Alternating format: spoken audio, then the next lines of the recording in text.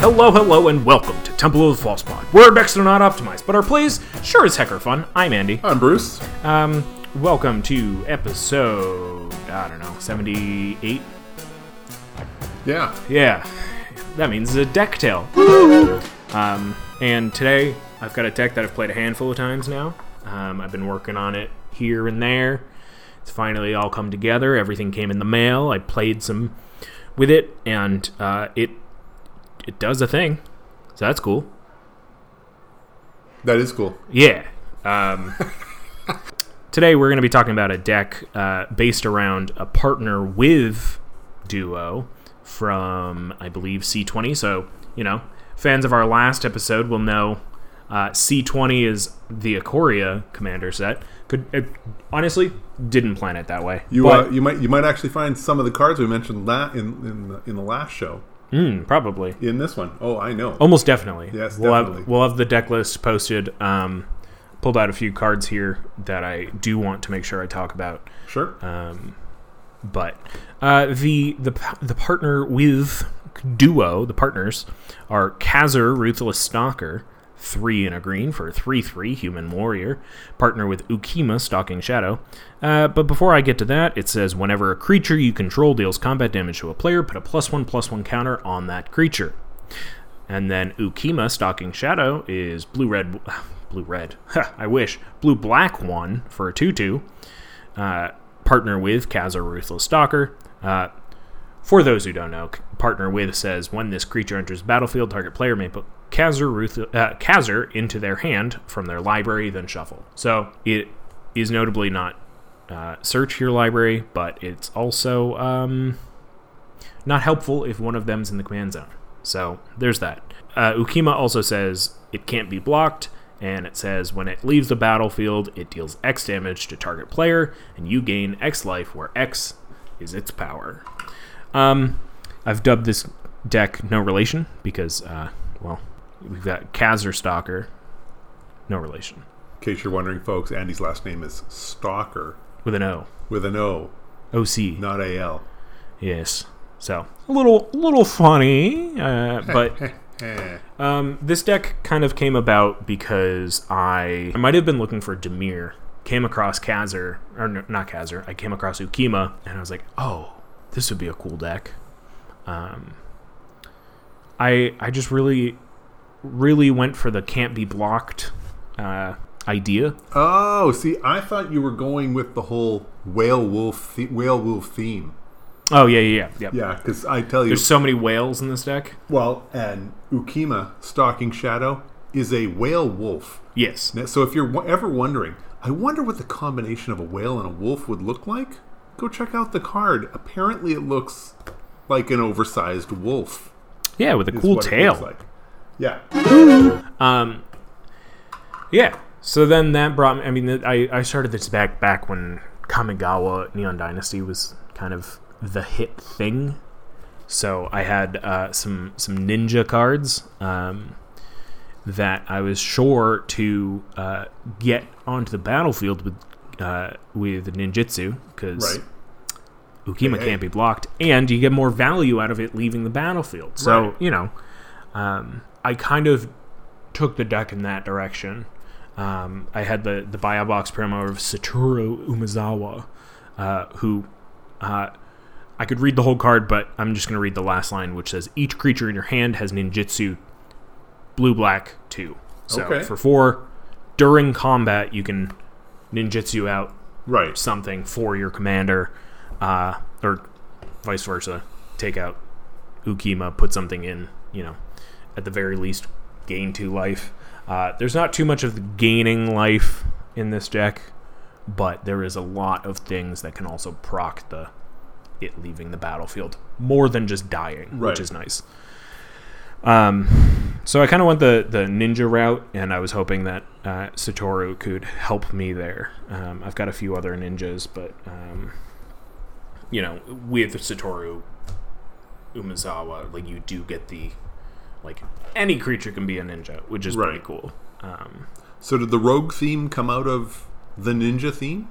Because I did notice a number of rogues in the deck, and I noticed that neither of the commanders are. So The rogue thing kind of came out of the ninja thing. It was kind of a lot of just me going the route of ninjas and then thinking about what else can't be blocked. Right. And then... Okay. Or even... I was looking at a lot of cards that said when it deals damage, do X. When it deals combat damage to a player, do X. So it kind of helped me out there as well. It was incidental to have a lot of rogues. I wasn't like searching for rogues. But let's see. Mari, the Killing Quill. It says whenever a creature an opponent controls dies, exile it with a hit counter on it. And then it also says assassins, mercenaries, and rogues you control have death touch. And whenever this creature deals combat damage to a player, you may remove a hit counter from a card that player owns in exile. If you do, draw a card and create 2 treasure tokens. So I figured it would kind of slot in nicely here to at least get some card draw and some treasures. Haven't really had it do much. Right.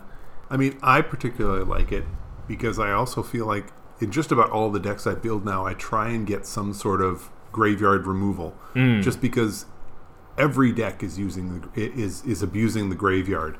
So with Mari, I mean, that just comes to a stop for your opponents. Oh, absolutely.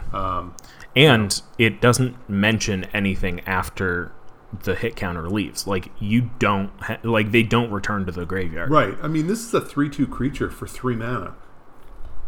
Honestly, if it did nothing other than whenever a creature an opponent controls dies, exile it with a hit counter on it, and then it didn't say anything else afterwards, you'd say, that's weird that it puts a hit counter and doesn't explain what the hit counter is. But it just means that your opponents really can't do any, can't put something in the graveyard with the goal of getting it back out. Oh, absolutely. And she's an assassin herself, so she gives herself death touch, which is, fantastic for a 3/2. Yeah. Yeah, so I went that way with a lot of the can't be blocked type of things. And what kind of came out of it was I came across this card that is a house. It just was so powerful the last time I played it. Grazilax, Ithalid Scholar. For blue 1, it's a 3/2 legendary creature horror. It's from AFR. So it's fairly recent. It says, whenever a creature you control becomes blocked, you may return it to its owner's hand. Whenever one or more creatures you control deal combat damage to a player, you draw a card. So you can save things from dying. It's kind of faux ninjutsu. Kind of? Not really. No. If for whatever reason your opponent's block, it incentivizes you to attack all the time with everything, forever. Because if somebody blocks something, you can always be like, oh, well, this is a bad trade for me. I'm going to bounce it. Also, it obviously synergizes with Ukima, where I guess not really. I was going to say if Ukima gets blocked, which it won't, you can bounce it. Right. But, it synergizes in so much as whenever it deals damage to a player, you get to draw a card. The nice thing as well with this is that, I guess not the nice thing, the opposite of the nice thing. The thing that is unfortunate about this is that it says when one or more creatures you control deal combat damage to a player, you draw a card. So the most you're going to draw off of this is 3 per Assuming attack. You're hitting 3 opponents. Assuming you're hitting 3 opponents.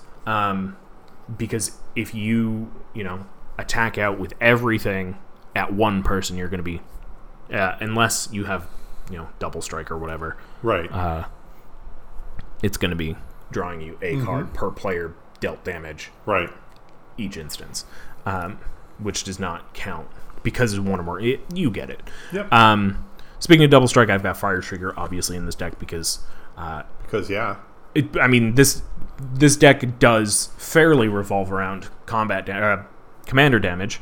You get Ukima out on third turn, second turn. You just start going after one player. If you have Fire Trigger, it's going up fast commander damage because they're never going to block it. They have to kill it to get rid of it, in which case then you just get some life back, which is also nice too because I've got Netherborn Altar. Yes. From last week. Speaking of cards we talked about last week, yes. Which is going to essentially trade commander tax for life paying life. So you don't have to necessarily pay the commander tax. You just pay 3 life per counters on this card. Right. So like if you're gaining life. Yeah, and I mean, and you are, because right. if Okima is dying, you're gaining life equal to its power. So I would hazard a guess that casting it on your second cast, you're paying 3 life. On your third cast, you would pay 6. That's right. assuming it's just the altar and you're not paying the commander tax. Right. Having it die twice, you're probably gaining close to that much life anyway. Maybe more. Yeah. Maybe significantly more, given some of the other cards that are in the deck. Yeah. And so the idea behind the deck is kind of mostly based around Ukima. Yeah. Everything else can be seen in that lens. I mean, obviously, Khazir gives Ukima +1 counters and all of your other creatures. And that's where the next kind of part came in, was that I was like, oh, I'm going to... Because it's Ukima's power specifically, I'm going to do what I can to make their power bigger and bigger and bigger in whatever way possible. Sure. So I've got things... I mean, even supernatural stamina. I have a handful of cards that I call insurance. It's things that you cast on your creature just before it dies to make sure it just comes back when it dies. Supernatural stamina, for instance, gives it +2/+0, and when it dies, return to the battlefield under its owner's control, tapped under its owner's control. So, Ukima sitting as a 4/2 when it leaves, drain somebody for 4. It's great. Right. There are those types of things. I've got Coiling Stalker and other things. Coiling Stalker is a nice overlap between the ninja stuff, but also the +1/+1 counter stuff. I'm just trying to pump up any and all of my creatures, but obviously I'm focusing on Ukima for that effect. I was going to ask. I mean, I know a lot of the ways to bump to make Ukima grow, your big power section. Have you used it, or have you used it on a different creature other than Ukima, or is this? I mean, Ukima is the overarching target, obviously, but would you be willing to target anything else, or better off to just wait? And I think it depends on the creature. I think a lot of things I don't necessarily care too much about in terms of keeping around. Right. I've got ways to save them, sure. I mean, they're the ways to save Ukima as well, or at least make sure that they come back within a reasonable amount of time. But for instance, like Necropolis region, I think would be maybe the most important, or not even important, but the thing in that if I got it to resolve, I'd want to. One of the most dramatic ways to make things happen. But I think even I think a lot of my creatures, I don't really care too much about. Gretchen Titchwillow might be on its way out. But I think overall it's kind of all behind the general of Ukima. I think it's all facing that way, right. Which maybe be bad to a point, but I think overall the deck can still run without her on the battlefield. Right. Especially where it's so heavy in +1/+1 counters. And this deck does run a suite of Persist. Right. I've got a lot of Persist cards and Cauldron of Souls. Yeah. So that, because I'm making so many +1/+1 counters, if I start giving things Persist as they're dying, they come back with -1/-1 counters. But if I can just easily give them +1/+1 counters, great. Right. I mean, the Necropolis Regent says that, Ukima gets big, but honestly, if Ukima's not there, well, all the other creatures are also getting that same benefit. And, Necropolis Regent piles that up pretty quick. And, I mean, Drana does the same thing. So you get benefits across the board. And a Forgotten Ancient, when your upkeep comes around, those tokens can go anywhere. They don't necessarily have to go on Ukima. A number of the cards give +1/+1 counters as opposed to just plus X, or whatever. So has that been an issue as far as, I mean, you want Akima to die, but at the same time, you don't really want Akima to die because then you lose the counters. So has that been an issue or something that you've looked at, or is that just sort of the way the deck runs now and we'll see what happens? I've definitely had moments where it ends up being a challenge to kind of judge of like, okay, like, do I care if Ukima dies? I get all this life gain, but I lose all these counters that I had worked up towards. Right.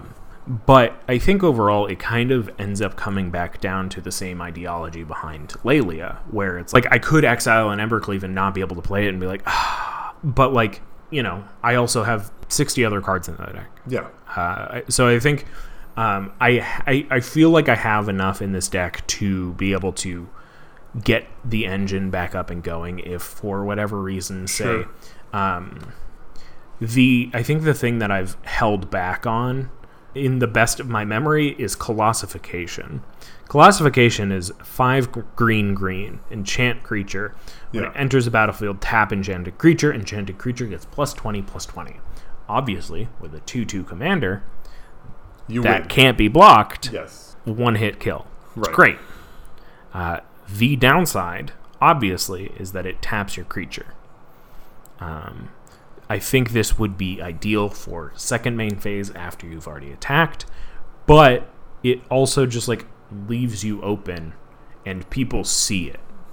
A card like Colossification, at best, to me, it feels more like a case of, I guess nobody has any counters. Because if you're not countering this, then clearly I am good to go. Yeah. I mean, sure, I get it. There's the disenchant, and there's permanent removal that doesn't necessarily have to target Ukima, because you don't really want to kill Ukima when it's a 22/22. But Colossification does paint this massive target. Yeah. And it says it has to be gone or I have to be gone. You can't wait around. I mean, that's a dangerous game to play for your opponents. So it does create a bit of a target, and if ever there was a time for someone to play their removal, it's in response to the Colossification. Oh, absolutely. Once Magic players love value. Once it's on the battlefield, like you said, it's very hard to deal with because you have to hit the enchantment. Because if you hit the creature, me in this instance will remember that you hit the creature, and you will take that damage, and I will gain that life. Right. So I mean, you were there when that happened. Mm-hmm. They correctly got rid of the enchantment, I believe. Yes. I don't remember. I think that's what happened, and it was fine because I mean, realistically, they were already at 16 commander damage. So if I was going to try to kill them, I would have to find I would still have an easier time than going for any of my other opponents who had lower commander damages. Right. But it was definitely it's a very exciting moment to have it resolve, because your opponents have to figure out a way to get around that, or they'll start dying one by one. But knowing it's in the deck doesn't necessarily mean that they need to go after me instantly. Right. But let's see. Anything else I want to talk about before break? The nice thing with the ninjutsu stuff is that it obviously bounces stuff to your hand. Right. So, for instance, Kappa-Tech Wrecker. I don't know if that's in my maybe board. When I first put this deck together, I had a maybe board that ended up being just stuff that I had that I slotted in to wait for cards that I didn't have. And I think this one just fits nicely. It's from Neon Dynasty. It's 1 and a green for a 1/3 ninjutsu, 1 and a green. It comes in, taps and attacking. It's obviously unblocked because it replaced the unblocked creature. It says, it enters the battlefield with a Death Touch counter on it, and when it deals combat damage to a player, you may remove a Death Touch counter from it. When you do, exile target artifact or enchantment that player controls. So, and the nice thing about this is that you don't have to ninjutsu it out to have that happen. The death touch counter. The battlefield. Yeah, the death touch counter is nice because it disincentivizes your opponent to block, but they also know that if you take that death touch counter off, they get their artifact or enchantment exiled. Right. And I think the thing with a couple of these ninjutsu cards is that some of them just feel Christmas Land almost, where it's easy to get them out, but what are the realistic things that are going on at the time? For instance, I have Springleaf Avenger in here, and it says whenever it deals combat damage to a player, return target permanent card, any permanent, from your graveyard to your hand, which is exciting. I've got plenty of non-creature permanents. I've got creature permanents that I do want in my hand. They help. This helps kind of fuel that ninjutsu engine. Yeah. Especially with Satoru Umezawa. But overall, it helps you get back things. But, from then on, people know you have a 6/5 either on the board or in your hand that can do the thing it does. Which, if nothing else, that increases the chance of it not being blocked. Yeah, that's true. Or I guess decreases the chance of you not being blocked because they know that it's going to come out and smack them for 6. But it certainly makes them more, I find that when people know that their blockers are going to die, they're less likely to want to actually block. Yeah. Which is a little counterintuitive, but... And to also help fuel that ninja stuff, because I have so many +1/+1 counter synergies in this deck, I've got Herald of Secret Streams. It's a 2/3 for blue and a 3. For Merfolk Warrior, it says creatures you control +1/+1 counters on them can't be blocked, which is sick. Both gross and awesome. It's exactly what this deck wants to do. +1/+1 counters and can't be blocked. This card belongs to my Varel deck. It's nuts. I think this card doesn't see enough play, honestly.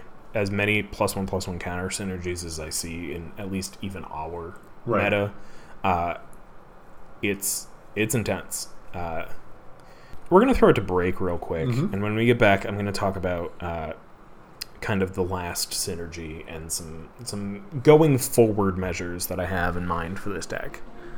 I've got a couple of questions to throw in there and a couple of suggestions. So when we get back, be excited because we're diving in, if you know what I mean. We'll be right back.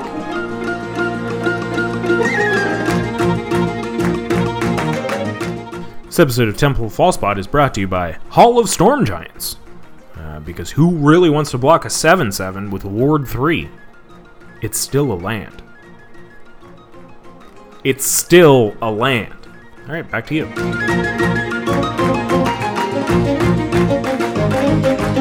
So we're back. We're talking about Ukima Stalking Shadow and Khazur Ruthless Stalker. No relation. And I don't know. This deck, it came together.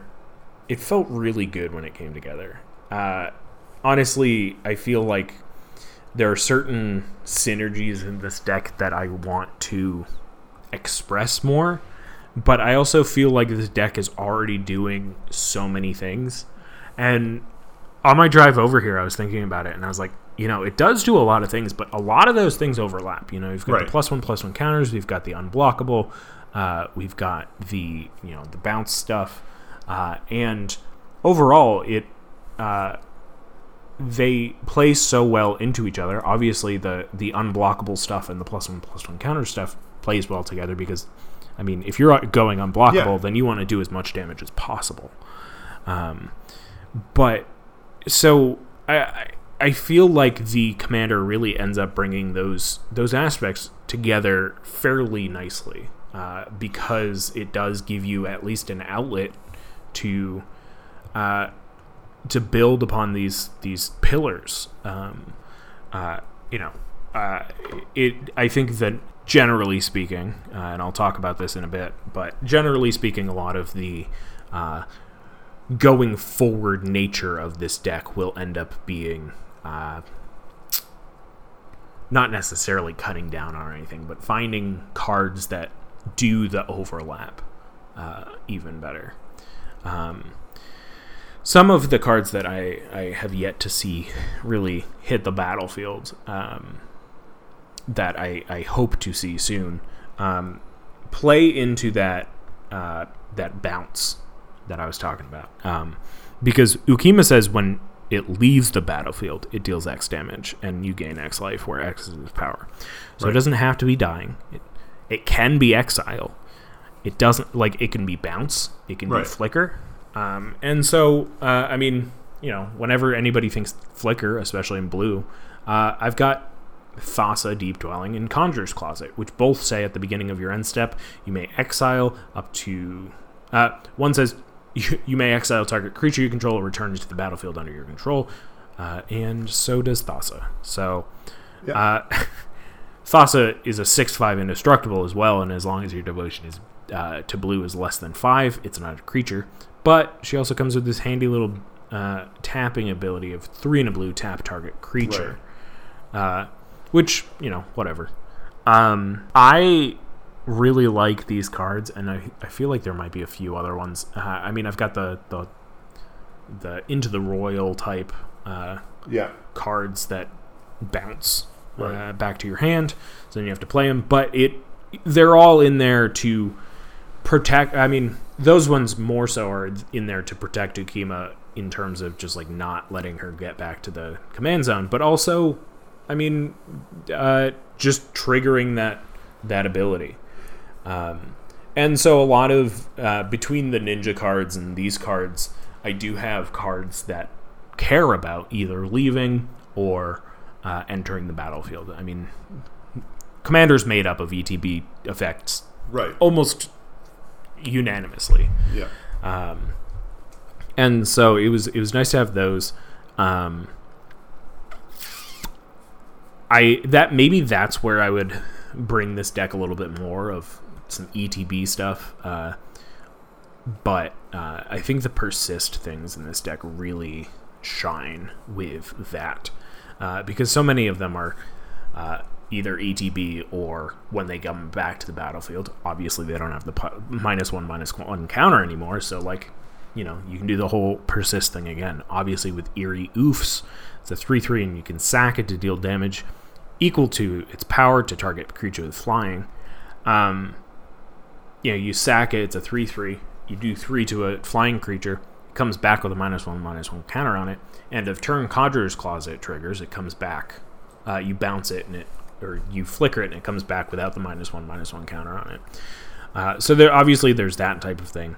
Puppeteer Clique, 3/2 flying. When it enters the battlefield, put target creature card from an opponent's graveyard onto the battlefield under your control. Gains haste at the beginning of your next end step. Exile it, which is pretty freaking cool, especially if you have ways to flicker it. Obviously, these two things flicker at the beginning of an end step, and Puppeteer Clique cares about the end or the beginning of your next end step. So if this comes back out the beginning of your end step, you get something from somebody's graveyard, and then you have it until your next end step. You have it for a full round. It's amazing. So there's a lot of those types of things, and obviously Grazilax feeds into that. Run away together, those types of things. But a card that I hope to one day kind of recur in this way is Void Mage Apprentice. Yep. For those who don't know, Void Mage Apprentice is a 1/1 for 1 in a blue. Wow. It has Morph for 2 blue. And for those who don't know, which may be a number of you, you may play this face down as a 2/2 creature for 3. Turn it face up anytime for its Morph cost. And then when it says when Void Mage Apprentice is turned face up, counter target spell. So, it will take being on the battlefield once for people to understand that is a Void Mage Apprentice. once you counter a thing with it. But say it's out there, you counter a thing, and then you bounce it back to your hand with Into the Royal or the other one. Any way you can get it back to your hand, or recur it out of the graveyard. If you get it back to your hand, ninjutsu, say, you can play it again as a morph, and then fairly well broadcast that you have a counter available. Right. Which is just the way I like to play counters, which is to say, you'll see them coming. Well, and contrary to popular belief, when everybody knows you have the counter, most people are reluctant to play a spell. It's one thing when you have one opponent and they know it's going to counter something, so they play something out to bait out the counter. Yeah. When you're playing in a multiplayer game, why would I throw something to bait out a counter when I could just wait and let the next guy use up his card on your counter? Yeah. So a lot of times what ends up happening is you see a lot of players who just sit there and won't play anything out. It's like, no, let somebody else do it.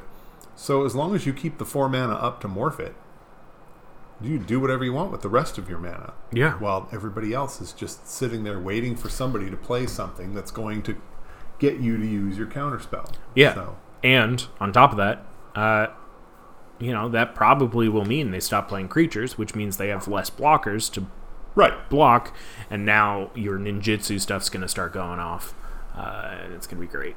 Right. I purposefully did not put Yuriko in this deck. Obviously, she's an expensive card, but I also I can't stand playing against it, so I am not going to play it. One of the questions I had. Please. So, we mentioned this on the break, but why the creature lands? I had them, for one. Okay. I realized I should probably put Hive of the Eye Tyrant. I think that was called. Let me find it. Hive of the Eye Tyrant, yeah. Hive of the Eye Tyrant in there because it, specifically has Menace, and it's a creature that people won't really see coming. But it also is a blocker. And obviously the Hall of Storm Giants is a 7/7, and if somebody doesn't see a 7/7 coming, or even as a blocker, a 7/7 is a very, very good blocker. And if they're willing to pay not only a removal spell but also 3 more mana to get rid of it, then you've done a good job. That's essentially a 2-for-1. Sure, it's one of your lands, but you've got plenty of lands in this deck. Right. My concern was that, I always give my lands a second look to make sure I'm not running too many comes into play tapped lands. And I know these ones are all basically come into play tapped. Yeah. If you're playing it beyond turn 3, they come in tapped. Right. And when you're playing them that early, well, then you're not really interested in what kind of creature they become because the cost is just my thoughts with it essentially kind of come down to if you have the ability to do it, whether as a blocker or an attacker. I would obviously prefer an attacker in most instances in this deck. If you're in a spot where you really need to get the Hive of the Eye Tyrant through, probably means you're low on cards and you need the card draw. And there are plenty of things in this deck that when you deal to a player, draw a card. So that's kind of the idea behind it. Was either nobody's going to block a 7/7 or this land has Menace. So that makes sense. Yeah. One of the cards that we haven't talked about, yes, and I appreciate that this is a really minor point, but I just thought the card works so well in this deck. Ebony Fly. Oh yes, I love Ebony Fly. So for the folks at home, Ebony Fly is a 2 mana artifact.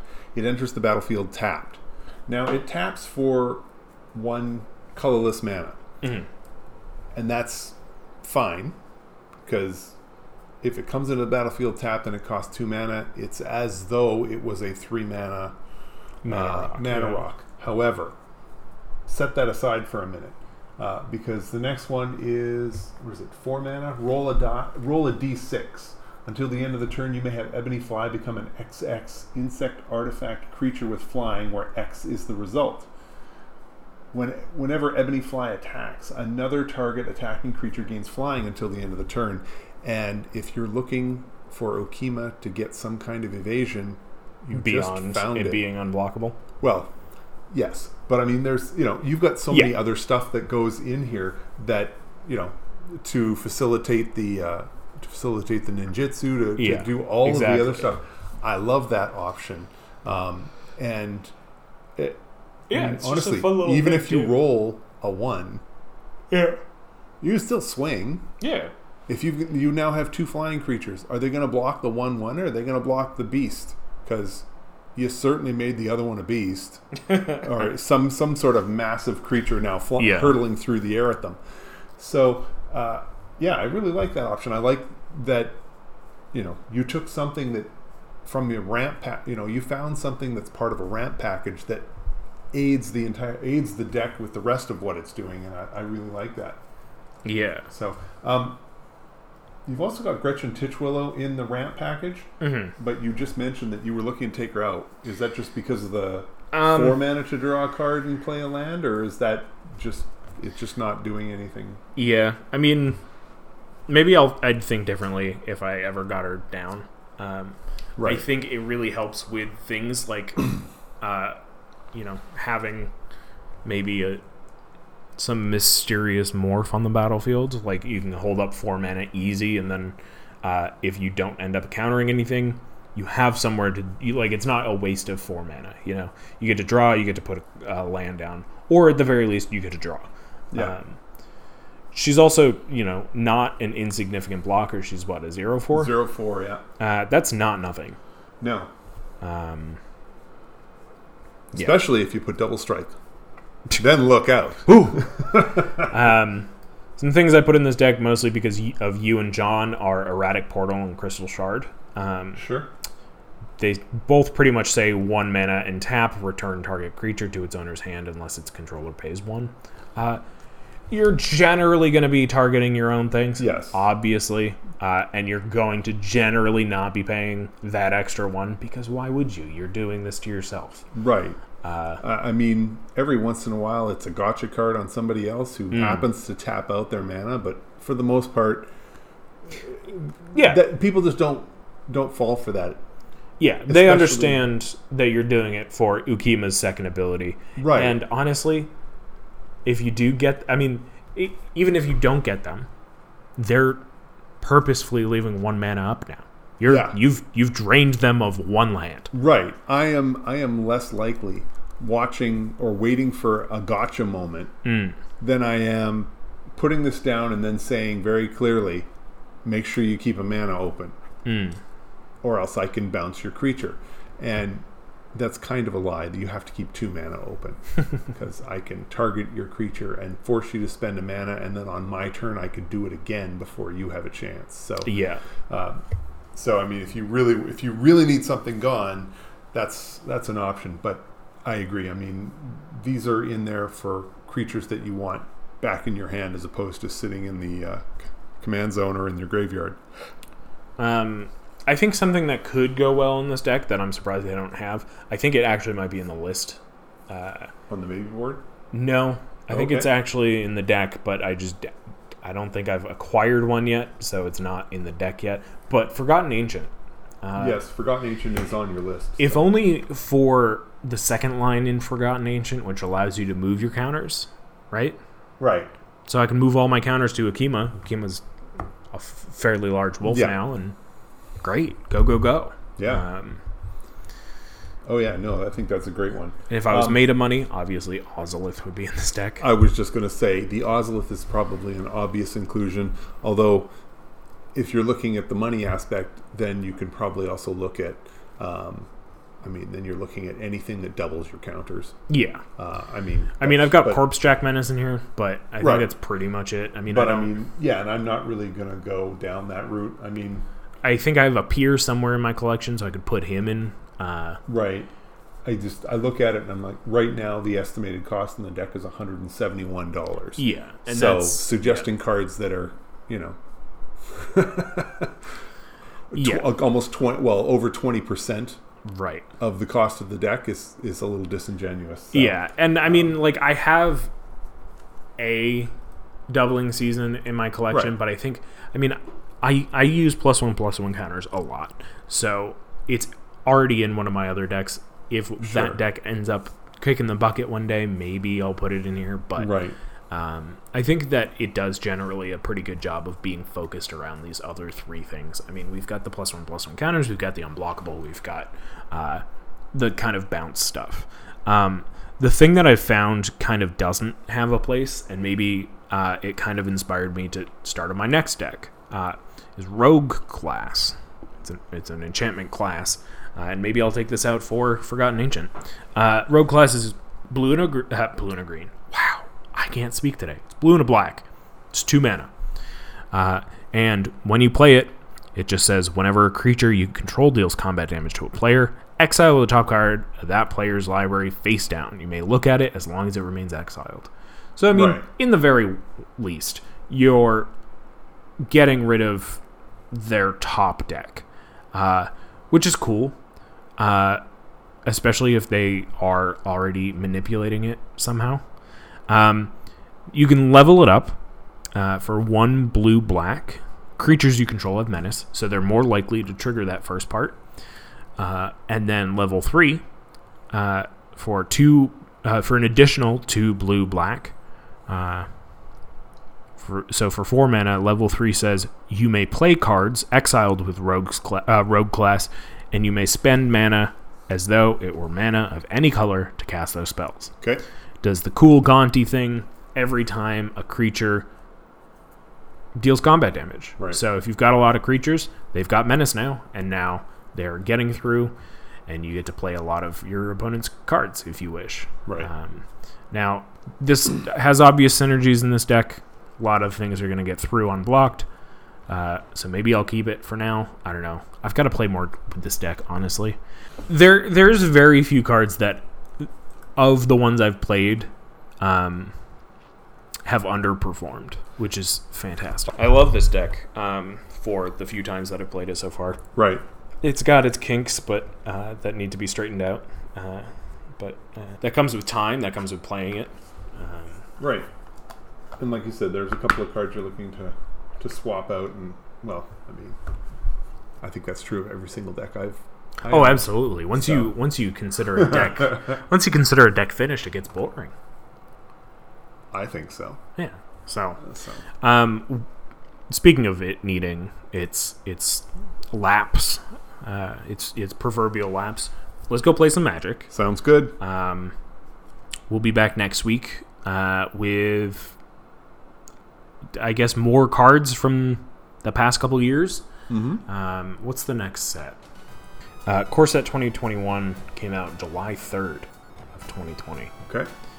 So next week, we're going to talk about that. Sounds good. So join us then. It'll be exciting. Love Talk about some core cool sets. cards. Me too. It's so good. Let's go play some Magic. We're Temple of False Pod. Where our decks are not optimized, but our plays sure as heck are fun. Thank you so much for listening. This has been a wonderful deck tale. We got a couple more episodes left of this season, so we'll be back next week. Thank you again for listening. I'm Andy. I'm Bruce. Have a great night, and may your fifth land be the Temple. Bye.